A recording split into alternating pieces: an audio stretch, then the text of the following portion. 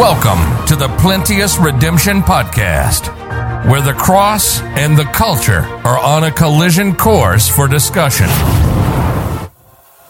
For the preaching of the cross is to them that perish foolishness, but unto us which are saved it is the power of God. For it is written, I will destroy the wisdom of the wise, and will bring to nothing the understanding of the prudent. Where is the wise? Where is the scribe? Where is the disputer of this world? Hath not God made foolish the wisdom of this world? For after that in the wisdom of God, the world by wisdom knew not God. It pleased God by the foolishness of preaching to save them that believe. For the Jews require a sign, and the Greeks seek after wisdom, but we preach Christ crucified.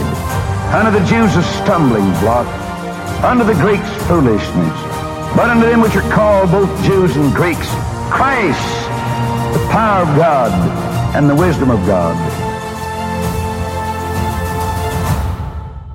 Now, here's your host, Thomas Irvin.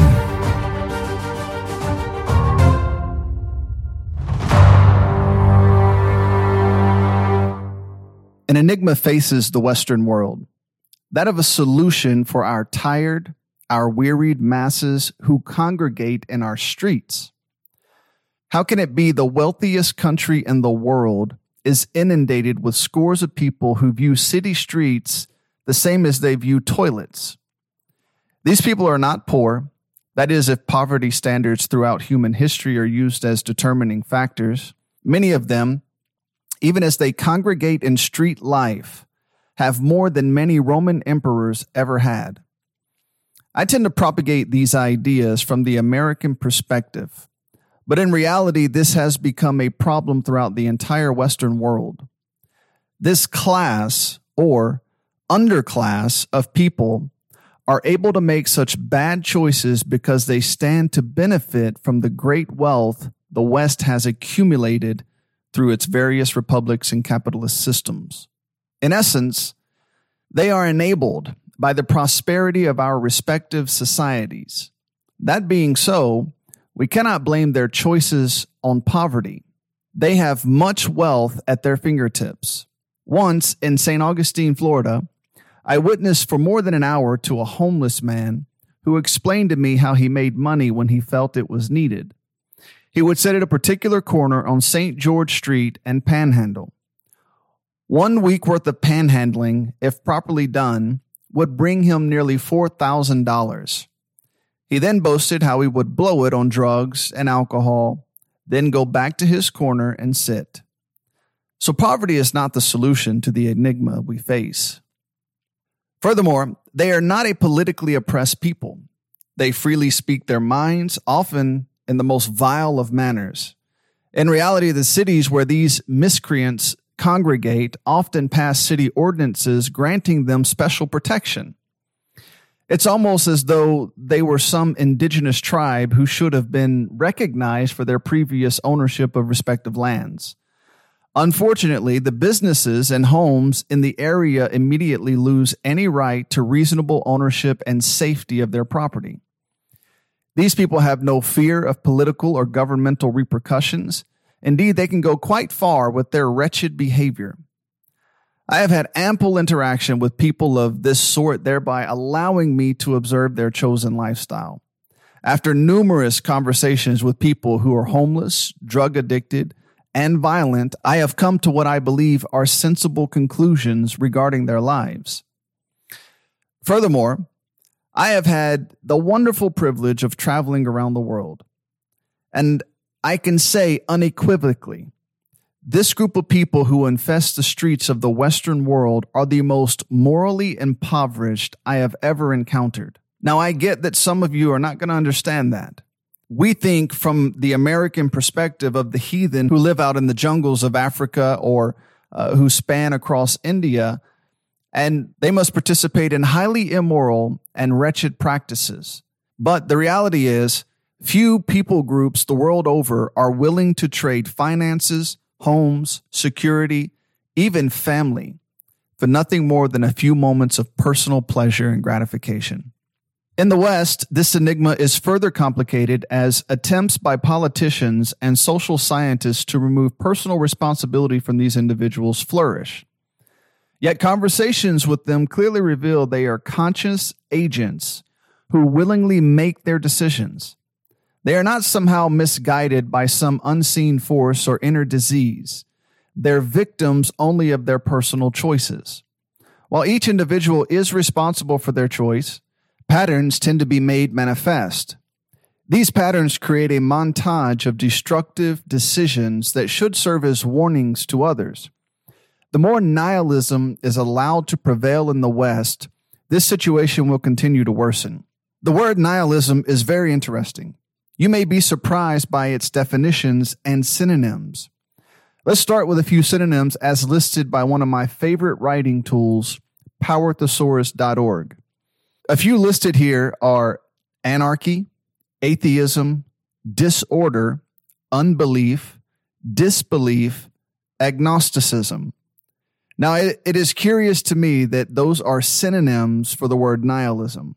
Does that not then mean that large portion of our society are living nihilistic lives? It is curious to me these words could be so closely related. Now, a few definitions as defined by powerthesaurus.org. Number one, a revolutionary doctrine that advocates destruction of the social system for its own sake. That's a very selfish approach to revolution. It's not as though we're all under bondage and need to break free as a society. The idea is, I don't like where I am, so I'm tearing everything down and making everyone restructure. It's a nihilistic view, a nihilistic approach. The second definition, the doctrine that nothing can be known, skepticism as to all knowledge and all reality. Well, that's one of the top teachings in our colleges today. If you stop a college student on the street and try and witness to them, the first thing they're going to tell you is what their college professor taught them. You can't know anything. I once asked a college student while standing on a street corner who denied he could know anything. I asked him, what street corner are we standing on? He said, I don't know. I don't know who put those signs there. A complete denial of the most basic aspects of life is nihilistic. They're being taught this. They're being trained to think this way in colleges and in schools. This is not relegated simply to universities. Your children are being taught this if you have them in public schools. Let's look at a third definition. The delusion that things or everything, including the self, do not exist. A sense that everything is unreal. And finally, a final definition, complete denial of all established authority and institutions. Now, this perfectly describes not only the people who invade our city streets, but this way of thinking is taught expressly in our colleges and universities. Your children are being trained to view the world from a nihilistic perspective. We'll talk about this a little bit more momentarily. It's no wonder this type of thinking leads naturally to drug abuse, violence, abuse of children, dumb and unnecessary despair, and victimization. The oft response to the existence of such enigmas is to blame poverty or lack of education. But the makeup of such individuals who have made popular business storefronts their living rooms make these explanations implausible. While many of them are uneducated, some are highly educated. That hasn't stopped many uneducated people from around the world and throughout the West from living clean, upstanding lives and becoming quite successful. If the lack of education was the definitive answer, it seems we should expect all uneducated people to be rendered incapable of maintaining fulfilling lives. And of course, that's not the case. So that approach falls apart. To further damage this idea, many street dwellers are highly educated. This nihilistic desire to live violently on the streets is not limited in its scope. Many highly educated and very accomplished individuals gave up life at the top in exchange for life at the very bottom. Poverty, as an explanation, experiences the exact same shortcomings. Too many individuals have brought themselves out of crippling poverty not only to do well, but some exceeded the majority in their success. Furthermore, many street dwellers went from great financial success to crippling poverty, often as a result of detachment from the very principles which made them successful in the first place. Once they began to view life from a nihilistic perspective, their downfall was inevitable. So poverty and education are not the answer. The enigma remains. Racial disparities do not provide any reasonable answers either. In England, their nihilistic underclass are primarily white and manifest the same destructive patterns as found in black inner-city neighborhoods in America. We could also take a trip through Kensington in Philadelphia or Camden, New Jersey, and we would quickly find a mixed multitude of black people and white people who are making the same life choices. Gender also fails to provide insight, as the streets are filled with both men and women.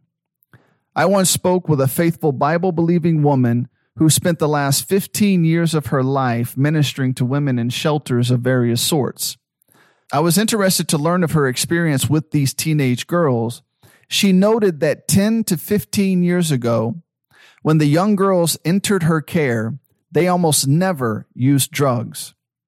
They were rebellious and displayed many other nihilistic tendencies, but drug use was not among their symptoms. As time has progressed, they are now overwhelmingly drug addicts. For a time, our human street infestation was relegated to men, but I suppose in an act of gender equality, women decided to move further down, away from the supposed glass ceiling. Some would then suggest the existence of a welfare state across our country is causing this problem to exist. I believe we can name the welfare state as a culprit for exacerbation, but not as a cause for the problem's existence. Initially, the Great Society's implementation was approved by the government but refused by American citizens.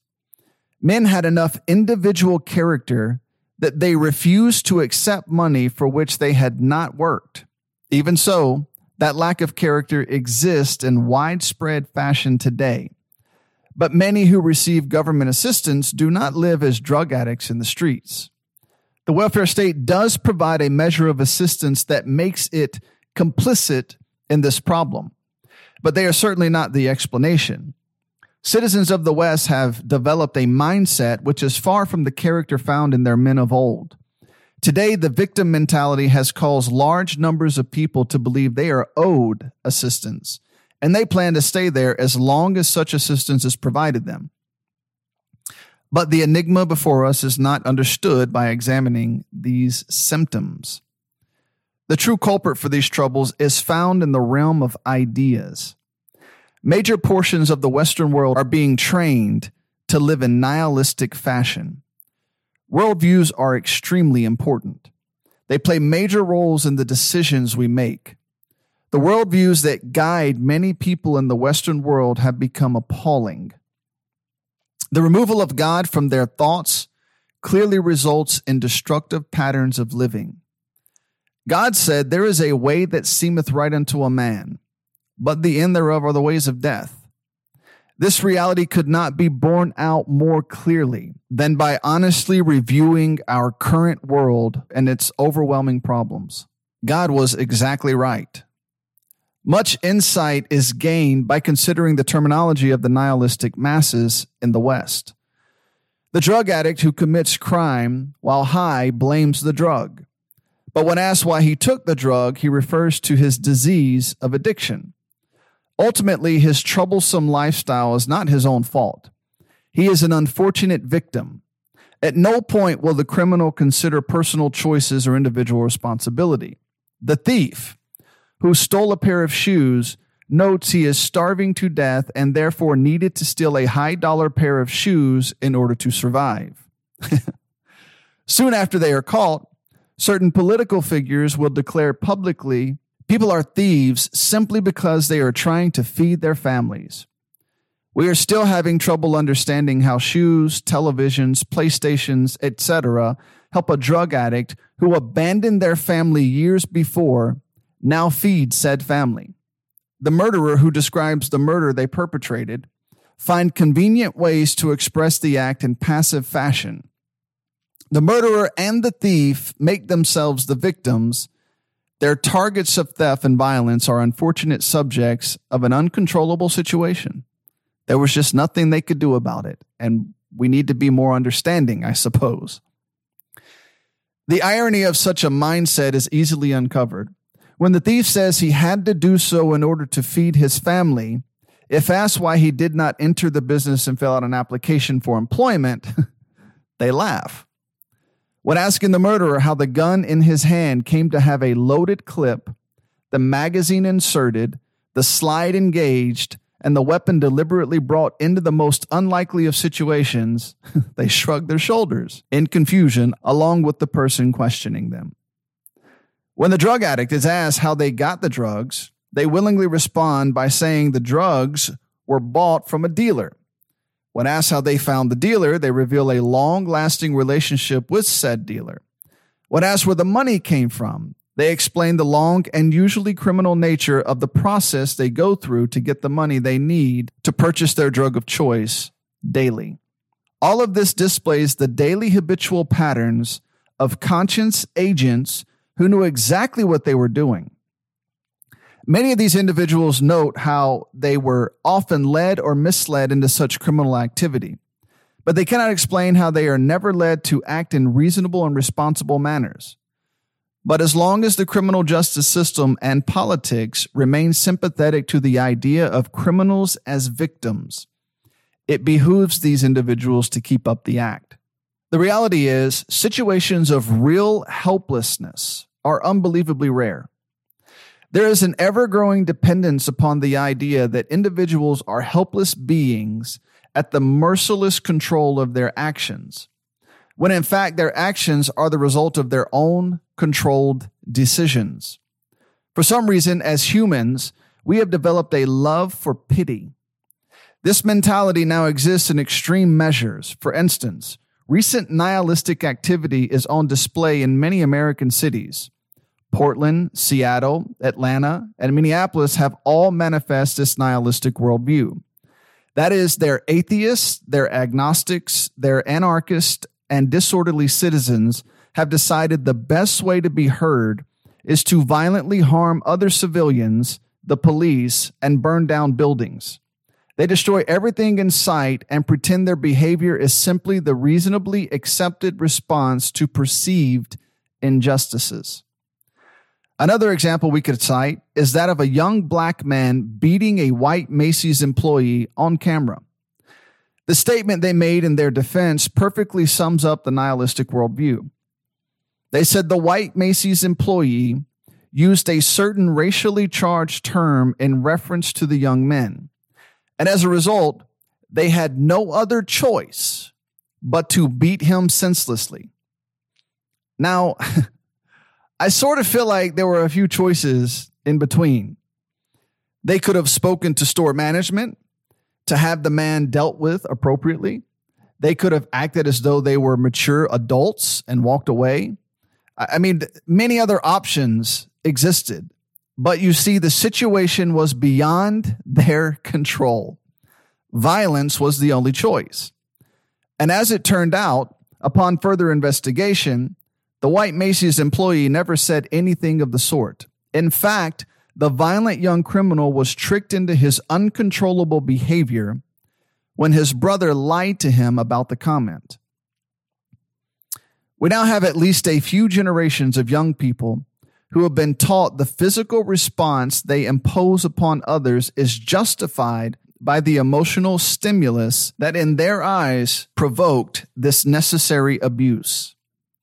It just isn't their fault when the mob drags innocent people from their cars and beat them unconsciously. This, of course, is nonsense. No greater force exists in this world than personal agency. No greater explanation of human activity exists than that of human agency. Personal responsibility may be despised, but its detestation is a personal decision. This worldview, which propagates a nihilistic lack of self-control, is the handiwork of certain lauded intellectuals.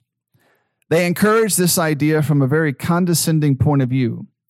This I'm going to fix the world with my ideas mentality is inherently loaded with an aura of elitist principle. Nonetheless, Marxist, socialist, postmodernist, and humanist have all adopted this stance in some form or another. Remember, nihilism is related to atheism. It's related to anarchism. It's related to being unruly and disorderly, which all fit the Marxist, socialist, postmodernist, and humanist profile. One area in which this idea has thrived to the detriment of our society is in the area of addiction. Now, if you've heard my previous podcast, you already know where I stand on this idea and will not belabor it any further here. My point in bringing it up is to note how every behavior which provides some measure of perverse gratification is now covered under the disease of addiction. Declaring this so has in every case made every problem related thereto worse. It in no case provides any help or understanding. This approach to bad behavior has caused lasting damage to people's lives, both the criminals and their victims. The criminal is now justified in their behavior, and until doctors can find a solution, society as a whole will have to suffer with them as they perpetrate their uncontrollable criminal acts. There's just nothing they can do about it. And we'll just have to stand by and hope and pray that a cure for their criminality and their drug addiction and the other perverse aspects of their character are resolved. Another area this damage can be seen is in the home, or what is left of the home. Studies have demonstrated that somewhere around 90% of men and women who get married and begin to structure their families after marriage live above national poverty lines. The basic moral principle of waiting until marriage to have children will drastically increase the average person's life situation. But who that had a Bible didn't already know that? Yet this nihilistic doctrine permeating our world would rather redefine family and sexual relationships between men and women. They prefer to see no boundaries whatsoever, breaking down what they perceive to be oppressive moral obligations between men and women. This breakdown has resulted in mass gender confusion and sexual perversion of the worst sort. Unbridled sexual exploits have ravaged our cities. Multiple generations of children would be left to bear out this unfortunate doctrinal product. Now, children have children, often as a result of multiple sexual partners, making certain the father is unknown. Young women have multiple abortions with no regard of the horrors that follow taking a human life in such cruel and inhumane manner. Dogs are put to death by less cold means than that of an abortion. If the child is fortunate enough to survive the mother's womb, they may be brought into the world only to be raised by a stepfather who in fact proved to be abusive physically or sexually. Inordinate affections run rampant.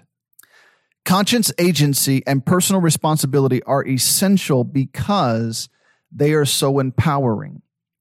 The man or woman who takes personal responsibility for their situation can then begin to fix or better that situation. The man or woman who is subject to the whims of their prescribed disease of gratification is doomed to stay there. If they had no control over getting themselves into this situation, they have no control over getting themselves out of the situation.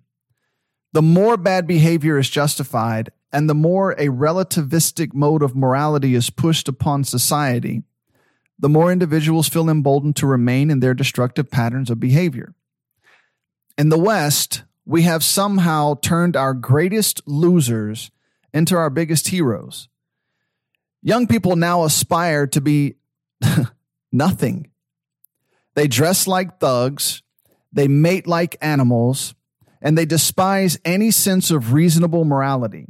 But unlike animals, this nihilistic class within our respective societies will harm themselves in reprehensible ways.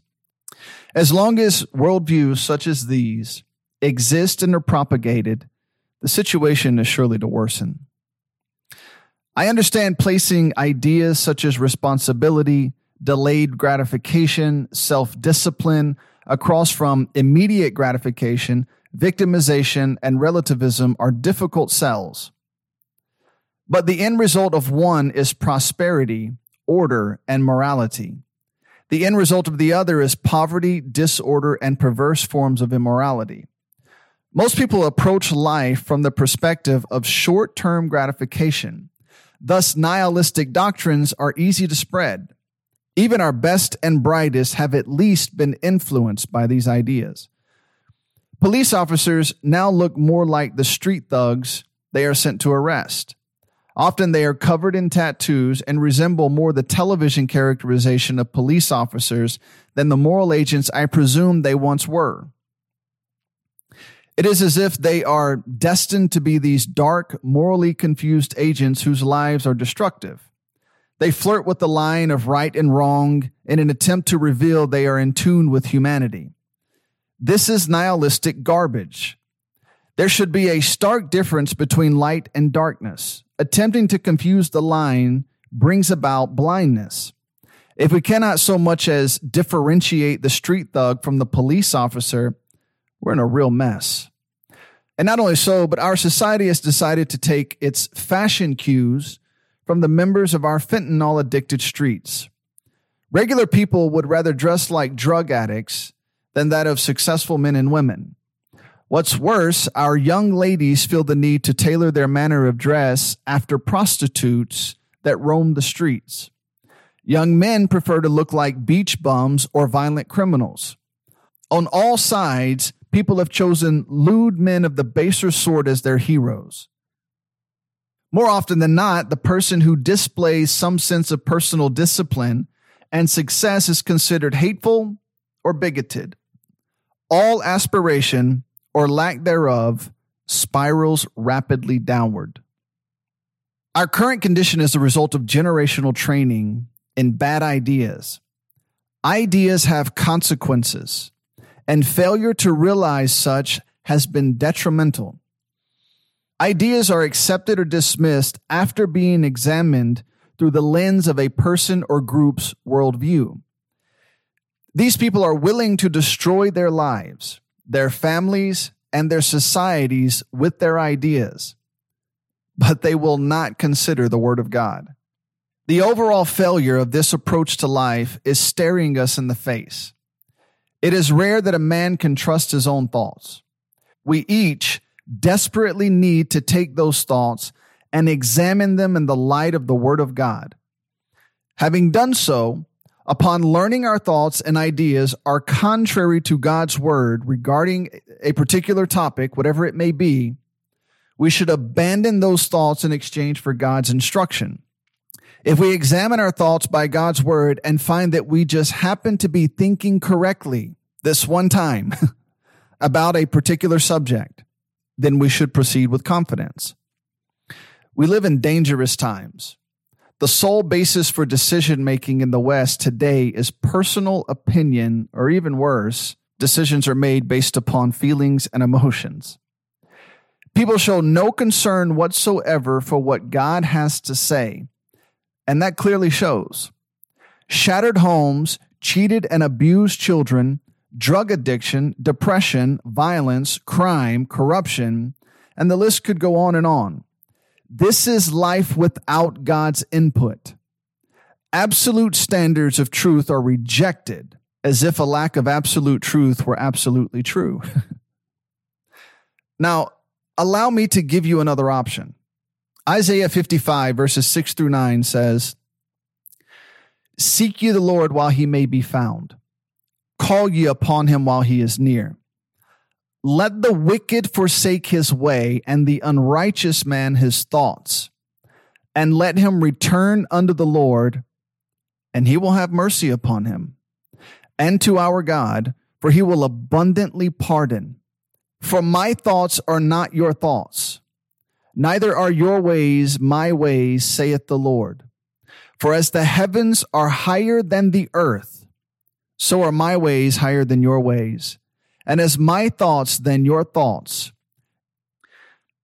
Now, if the aim is to approach an elevated way of thinking, an enlightened way of thinking, a higher level of thought, it gets no higher than God himself. And so God's instruction is for man to abandon his own thoughts and to abandon his own ways. I understand that poses great difficulty for many of us. But honestly, consider the messes your thoughts and your ways have caused. God is offering you here a new way of thinking and acting, an approach to life that is steeped in righteousness, holiness, goodness. It brings about joy, peace, love, and many other great benefits, which can only come from obedience to God's word. He is not interested in a debate or a discussion. He is not asking us to consider making some concessions here and there. He is asking for total abandonment. Men seek for this utopia that they hope exists. They believe it will be ushered in as soon as their particular ideas of morality and economic structure are implemented. But God said, my thoughts are not your thoughts. That means the two will never be congruent. Your only option is to abandon yours and to adopt God's. God knows what is best, thus making his ideas the best foundation of thought to build a correct worldview. The enigma: how can we be so rich and powerful and remain inundated with drug-addicted, poverty-stricken, morally impoverished, violently discontent individuals who have come to hate the great country in which they live? The answer: bad ideas, bad thinking, bad teaching. These people were encouraged to live destructive and irresponsible lives, then given justification to remain there. But God's word will provide the transformation in people's hearts and minds they desperately desire. We're not speaking in terms of self-help. This is not self-improvement, but radical change from the living words of the living God. Now, I hope you'll consider these things. I hope you'll take some time to really think about them. But here's my prediction, and I'll use the words of the Lord Jesus Christ as the foundation of my prediction. Ye will not come to me that I may give you life. Thank you for listening, and God bless. We hope you enjoyed this podcast. You can learn more about our ministry by visiting www.plenteousredemption.com. You can hear more Plenteous Redemption podcast audio at www.plenteousredemption.media. Please comment below if this podcast has been a help to you. Also, inform us of future topics that would interest you. Thank you again for listening to the Plenteous Redemption podcast.